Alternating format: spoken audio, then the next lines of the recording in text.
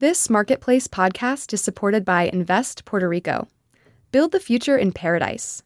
Puerto Rico, a hub for innovators brimming with world-class talent and a thriving entrepreneurial ecosystem. Learn more at investpr.org/marketplace today. Also, I should move this and get this big black circle out of front of my face and move that up a little bit. Oh, and now... Radio is so hard, man. And now, of course, when I'm doing my thing and muttering, Drew's like, okay, now. It's perfect timing. Now.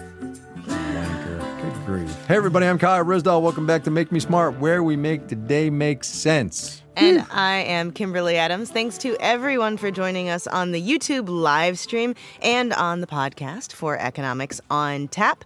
Today we are going to be doing the news fix and then play a little half full, half empty. You will notice there is no artwork or Jasper in my background because I'm actually in the LA studios.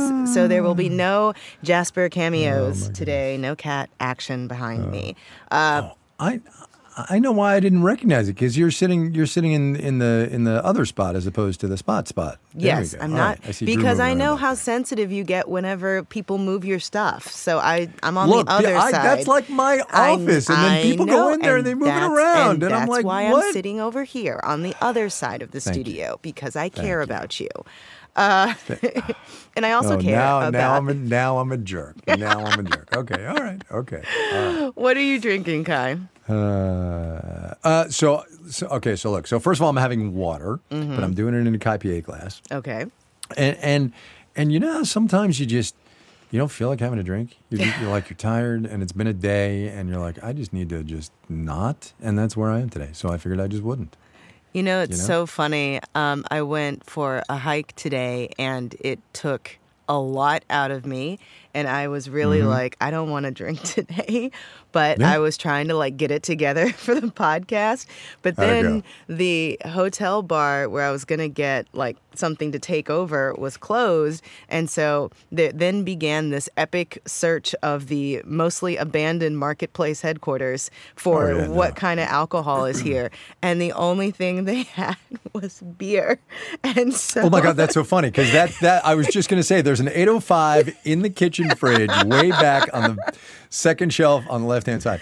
It was on my desk for so long. Somebody put it on my desk, like, honest to God, a year and a half ago. And I left it there for a while, and then I put it in the fridge. So I'm glad it's being used. That is so funny. I don't think I've had a beer in, like, years. So there you go. Please forgive whatever face I'm about to make. I'm sure this beer is wonderful for beer drinkers. No offense to the Firestone Walker Brewing Company. My bad. Absolutely. Oh my And it goodness. is not bad for a beer.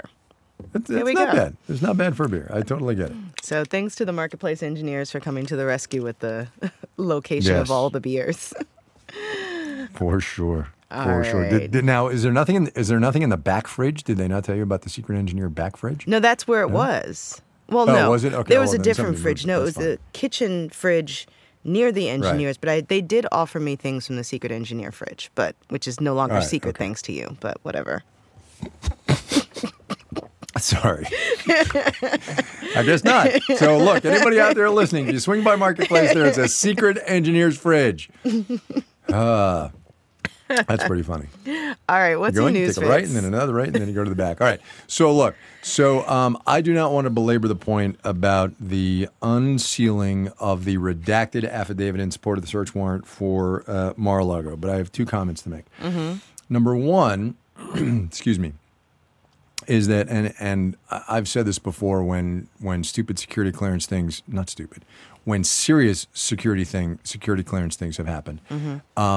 But if I or literally anybody else, so when I was in the service, I had top secret, sensitive, compartmented information, code word clearances, right, for special access programs. If I had done what the former president of the United States did, I'd be in jail. Yeah. I would truly be in jail. Immediately. As would anybody. Immediately. Like, yeah. So there's that, right? And not even allegedly did. We don't even have to add the conditions on this one. No, because we know, because it's there. Because it's there, and his lawyers are like, yeah, he had it, but he could have it. It was allowed. And we're just like, no. His lawyers. Really, can you imagine what I hear they missed a filing deadline today. Oh, God. Anyway, but I do want to make sure everybody realizes the severity of the violation here. I'm not talking statutory violation or regulatory violation. I'm talking classification violation. We will put this on our show page. It's obviously everywhere too if you want to find it. Here is a part of the affidavit that is unredacted. Further, the FBI agents observed markings reflecting the following compartments dissemination controls: HCS, FISA, ORCON, NOFORN, and SI. Now, I don't need to tell you what any of those are. You can Google them, but here's the important part. HCS. Those are human confidential sources. So those are actual people, right, that our intelligence services have made contact with who are giving us information that we wouldn't otherwise be able to get. Let's say there's somebody in the room with a foreign leader when they're having conversations. Let's say there's somebody in the room with a foreign military leader when they're having conversations. That is what HCS means, right? And people die when those sources get burned. And I don't know what's going to happen out of these. I don't know what has happened. I don't know who knows about what's in those documents now. I mean, honestly, there could be pictures of them in the Kremlin right now. Who knows? But this is serious. Sorry, Bridget. This is serious, serious stuff. And we all need to understand that. I mean, not to mention, so that's the human potential cost, but also the national security implications. Oh, yeah. These are documents that have to do with the defense of our country that have just been chilling at Mar-a-Lago, where there have been multiple documented incidents where he was just casually having conversations with random people around. There was basically someone who was affiliated with Chinese intelligence who was arrested there. Yeah. I mean, it's not in the tiniest bit a secure place. And I was reading one of the articles, the boxes that they got earlier from Trump that he did release, that when the National Archives got those boxes, apparently mixed in with these top secret and confidential and highly classified documents were newspaper clippings and magazines and random notes and just all jumbled up together. And it's just no, you're not supposed to mix those things together. Yeah. It's really bad. It's really, really bad. Yeah. Anyway, that's it. That's me. Okay. So my news fix is super fascinating to me. Moderna is suing Pfizer and BioNTech for patent infringement for the mRNA technology that created the COVID vaccines. Now, if you remember early on in the pandemic when they were making these rush for vaccines, we finally get some, and everyone was like, these companies have been developing this at the same time, and they were rushing to sort of beat each other, but that's why we have these two different mRNA vaccines. Moderna is saying that is not the case, that Pfizer and BioNTech, I'm always mispronouncing that, took their technology and they want something like triple damages, with the caveat that they don't want damages on their sales in really low income countries because they don't want, I guess they're trying to look like a good guy or whatever. And then they don't want damages off of, say, the sales during the pandemic in the U.S. There's all these conditions or something. But and meanwhile, Moderna is also being sued by other companies alleging that they infringed on other patents when they were doing it. And also, I think I said copyright earlier. I meant patents. Sorry, journalism brain. But here's the thing. mRNA technology is not just useful for the COVID vaccine. It has the potential, and I know you and Molly talked about this quite a bit during the vaccine development, to completely upend the way we do healthcare and to, open the door for vaccines for so many different diseases. And there are a lot of people who've said that technology should just be in the commons so that everybody can be developing things. And what this is a signal of is that Moderna wants to keep that intellectual property, which means that anybody who wants to use the mRNA technology to develop something else would have to keep paying Moderna. And if they win this case, or, if a version of this ends up happening where courts decide that these patents rest exclusively with these pharmaceutical companies, it is going to have a chilling effect on the deployment of this technology elsewhere. So it's very important to see how that goes down. Yep, totally agree. Yeah, absolutely, huge story, which I did not get into Marketplace today, but whatever. Anyway, always Monday. Okay, there is always Monday. All right, shall we? Yeah, let's do it. So before we play the game, I think I have to just out Drew and make him stand up. Oh yeah, for sure. Because Take this a bow, is like pal. the first People chance have been screaming anybody. To see you forever. There I it know. is. There it is. and now he leaves. He's leaves. He's like, nope, I have to do my job. It's very seriously. Yep. Okay, go ahead, Drew. I am so focused on these topics. That's right. Are you half full or half empty on dating in the metaverse? I'm not half full on dating in real life.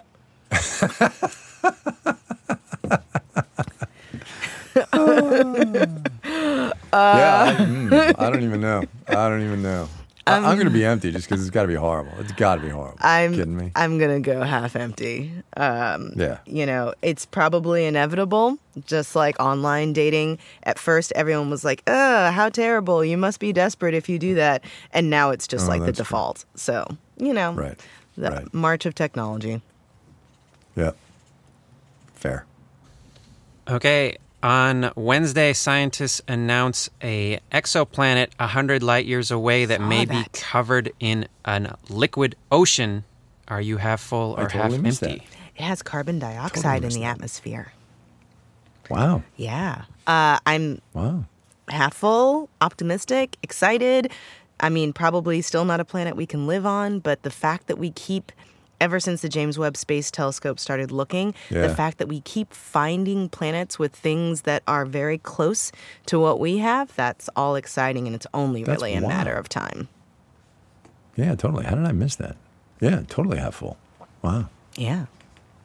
All right. This next one is one of Kai's stories. Are you half full or half empty on a 4-day work week?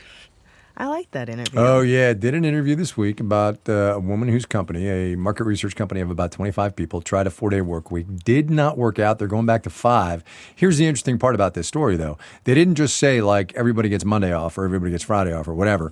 It's you got cut down to 32 hours, same pay. But it varied throughout the week, so they always had coverage for these high-end clients. And it didn't work out. People got less satisfied with their workplace in this 10-week trial because they couldn't draw the boundaries. They didn't understand that a day off meant a day off, and they were still doing work emails, and they were still thinking about projects, and so they're going to go back and try it again. I think a 4-day, I don't know. I mean, I'm a guy who needs structure, so it would be really tricky for me, actually, to be productive and do it only in 4 days. But I don't know. I'm going to say half full because all this discourse recently about the quiet quitting thing and then the backlash of all the people saying, similar to what I did, it's no, we really do need to be setting boundaries at work. I feel like younger generations are much better at setting work boundaries and are imposing that on the workplace. So maybe you and I can't navigate a 4-day work week, but I feel like the folks coming after us probably could do that. And so I'm going to say half full. I think that's true. I think that's totally true. I agree with that. I'll go with the half full. Not for me, but for thee. Yeah, for sure. Mm-hmm. Yep. It's good. That was a good answer. Okay, one of the co-founders of MoviePass says he plans to get it back up and running in September. Are you half full or half empty? I'm completely ridiculous. Let's just remind people what MoviePass was, right? It was this program where you could pay $10, $15 a month and then go see as many movies as you wanted. The catch was that MoviePass, the company, was paying those movie theaters full freight for every time you walked in the door. So you gave them $10 a month. You went to see 5 movies. That's $15 a whack. And everybody looked at it and said, how can this possibly work? And shockingly, in 2019, MoviePass went out of business. Now they're coming back. The beta opens in September, and they say it's going to work. Details TK, as we say in journalism. Details to come. Don't ask me why it's K and not C. Half empty. It's ridiculous. Sorry. Rant. I'm going to say half empty, but for a different reason. You're very quiet over there. Well, because I'm pondering this really hard because I went to the movies with my nephew when he was in town to go see Minions, right? And we were the only people in the movie theater, but they were handing out these little flyers because Regal Cinemas has effectively a movie pass plan where you pay something like $25 or $30 or $40 a month or something, and you can see as many movies as you want. And you can even see back-to-back movies in a given day. And I was like, this is Movie Pass. And how are they doing it? But it is the cinema itself doing it.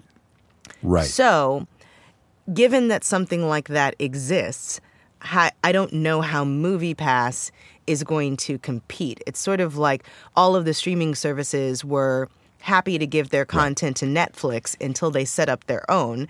And now Netflix has it had to do its original content. So Movie Pass is going to launch into competition with its clients. Right. So half empty. Absolutely right. Totally. Yeah. Totally. Completely agree. Yes. All right. What else? Okay. Apparently, Velveeta has introduced the Veltini, a dirty martini infused with Velveeta cheese. Are you half full or half empty? You're the cocktail person, lady. You go. That's not a cocktail guy. She also hates cheese. I also hate cheese. Thank you. That's true. That's that's going to be a hard pass. All the way empty. Yeah, totally agree. Totally agree. I'm sitting here drinking beer saying that. Yeah. Well, there we go.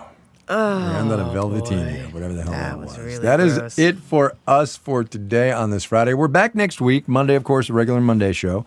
Tuesday, we're talking about productivity in this economy. What is up with that? Productivity, of course, being the key to rising standards of living. And there's a lot in there to unpack, which we will do on Tuesday. Yeah.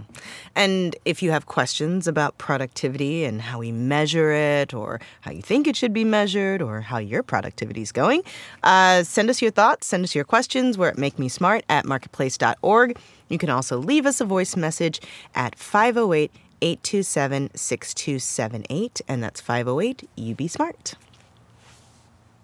And before the music starts, let us do a little goodbye. A very productive member of this team, shall we say. Yes. Stephen Bion leaves us today.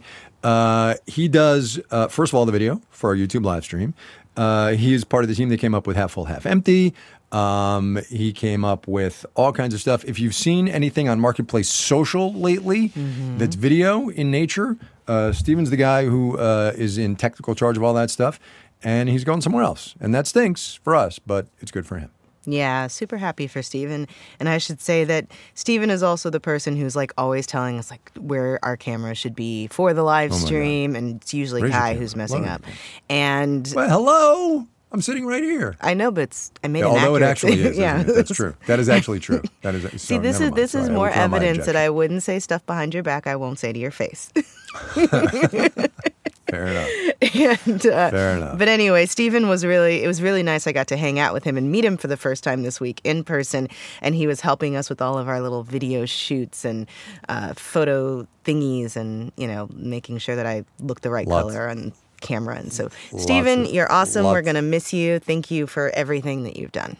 So, yeah. Lots of video coming to Marketplace Social in the next couple of weeks and months, I think, which Stephen sort of shot for all of us. Anyway, Drew, take us out of here. Take us out, man. Make Me Smart is produced by Marissa Cabrera. Today's episode was engineered by Drew Jostad, the senior producer. The lady in charge of all things is Bridget Bonner. Well, almost all things. The team, as we just said, behind the YouTube live stream and our Friday game is Stephen Bion, Mel Rosenberg, and Emily McCune, with theme music written by that guy back there, Drew Jostad. And the director of On Demand is Donna Tam. Wave at everybody again, Drew. Come on, one more time, pal. One more time. They've been asking for you for so long. Everyone's like, the crowd goes wild. Drew. That's right. Drew. That's right. We should have gotten Steven on camera today, actually. That's what we should have done.